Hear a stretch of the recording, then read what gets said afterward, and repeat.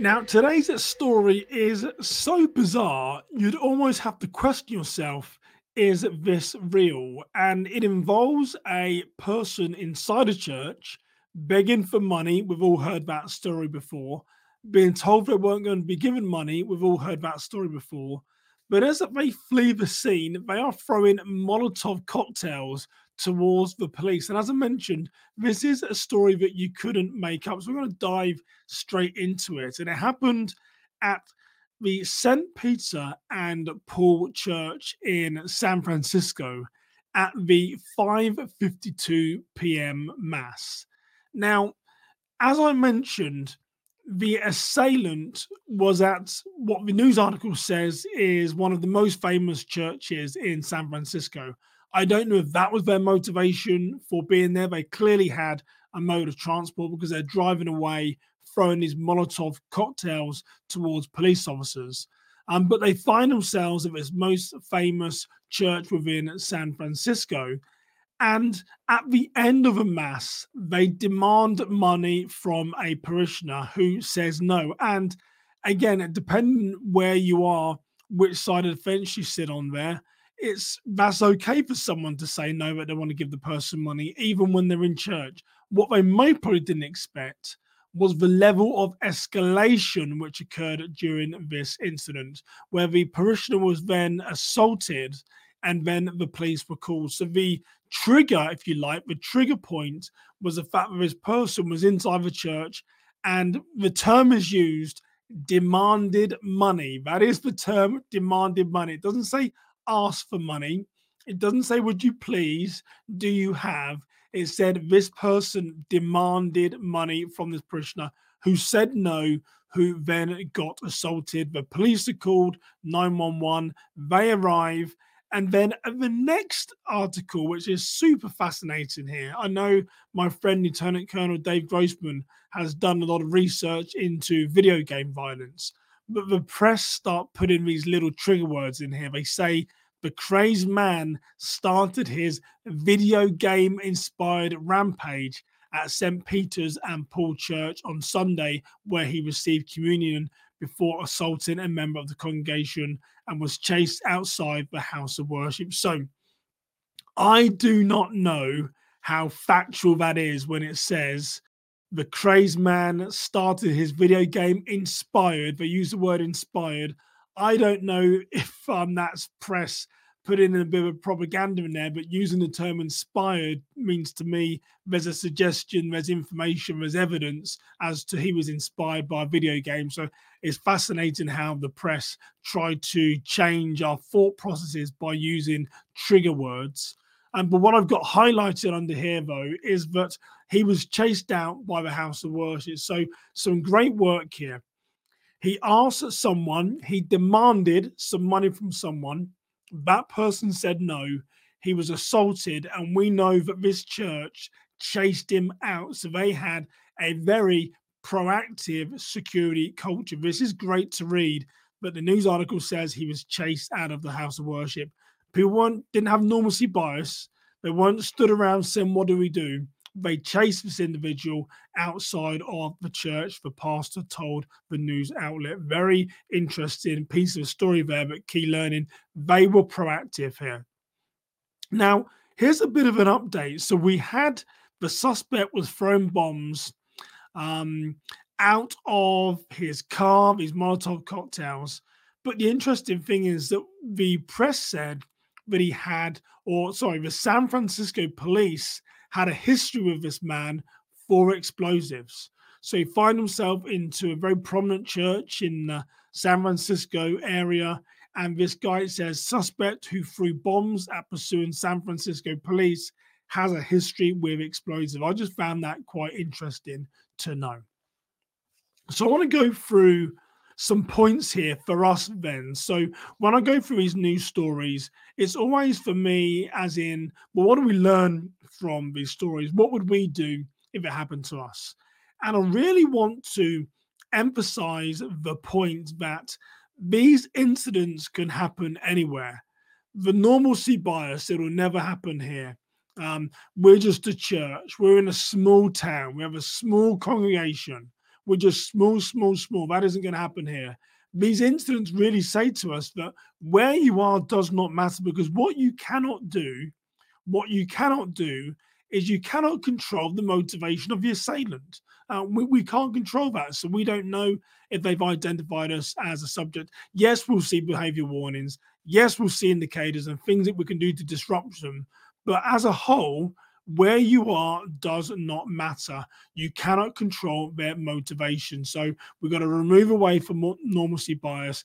We can be a victim like the next location. So where you are doesn't matter. The next thing that we need to do is then consider training for de-escalation. But I want to say something here, and I don't think I've got my book with me. It might be behind me. I've written a book on 10 powerful strategies for de-escalation. We want to walk into these situations believing that we can de-escalate. But clearly from this man's actions, he's reminded us, and I really want to remind you, this is okay. I want to give you permission for this. Not every person can be de-escalated. This guy is in a church. He demands money. He's told no. He assaults someone. He's chased out of the church and thrown Molotov cocktails out the window towards police officers. Not all persons can be diffused. We want to try, and we always want to try, but not all persons can be diffused. So we're going to train on conflict escalation. We're going to know how to remove ourselves from harmful situations, but we're also going to remember and understand that not every person can be de-escalated. I want to give you permission to understand and embrace that not all persons can be de-escalated. Don't feel like you have to try so hard. You're putting yourself in personal danger. Not all persons can be de-escalated. And then the third point of learning is having enhanced security measures without compromising the openness of our churches. So, what does that mean? We all wrestle with the church open door. If our doors are locked, are we welcoming? Are we doing the Lord's work? We're locking our doors and we're restricting access. But what I say to that is, you can have enhanced security measures without compromising your openness by having ushers, greeters, your safety team trained in suspicious behavior. How are we going to respond? What are those behaviors, those pre-indicator behaviors we need to look at long before the activity moves to the point of escalation? This gentleman inside this mass after communion, were there indicators to say that all was not well and some harm was going to come? I wasn't there, but the data would tell to me that he's a person, so he's displaying some type of human behavior, which is showing everyone that he's escalating to the point of action. So we're going to make sure we have enhanced security measures, yes, but we're not going to compromise our openness. But we achieve this through training. We achieve this through awareness. We achieve this by having preventative methods. And then the fourth thing that we're going to look at is review and learn from these incidents. So by me going through the story with you, you're learning, well, what happened? How would we respond if this was at our church? How would I respond to this incident? So we're going to make sure we're learning from these incidents. Volatile individuals cannot always be diffused. Volatile individuals cannot be diffused. And we don't necessarily know what does the person have to lose. And when I was a young police officer in England, I would stop a vehicle and I would always be cautious because you never knew you were stopping someone for a traffic stop, but you didn't know what they had to lose if you were going to give them a ticket, if you were going to take them downtown. So we're dealing with volatile individuals. We don't know what the person has to lose. And these incidents happen quickly and with little warning. So there's behaviors, yes, but this person can go straight from their human behaviors to the point of escalation. So we have a little time. They can happen quickly with little warning. And again, we've got a little gold star here if you're watching the video on YouTube. The church did a great job in not hesitating. They chased this guy out of the church very quickly. Like I said, very strange. His next course of action chased out of a church, 911 are called, police are pursuing him, and he starts throwing Molotov cocktails out of his car. What does that tell you? Pre-planning. He didn't just happen to have those Molotov cocktails inside his car. He had them for if he needed them against law enforcement, against someone else.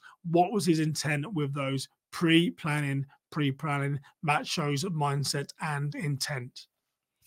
So I want to thank you for listening to this video and this podcast episode. Those are my views. What are your views? Please drop a comment below and let's engage in some conversation. Very interesting case here. I want to close by telling you again about the decision decks that we have. Our decision decks are critical thinking, judgment. These are great tools which you can use with the leaders of your church, with people on your safety team, your volunteers. You can ask them questions and you can say, what would you do given this situation? How would you respond? There are 60 scenarios in each deck of cards, different themes from crisis intervention, threat detection, safety team, suspicious behavior, conflict escalation, and medical response. I will drop a link below for you to pick up one of those copies. So love it to get your views and reflections on that story. Crazy story, right? A guy demands money in a church, says no, assaults someone, flees the church, pursued by the police, throwing out Molotov cocktails. As I mentioned, it's like a movie, but drop your comments below as to what you make of that story. But for now, you stay safe. You have a blessed day. My name is Simon Osimo, and I'll see you next time. Take care, everybody.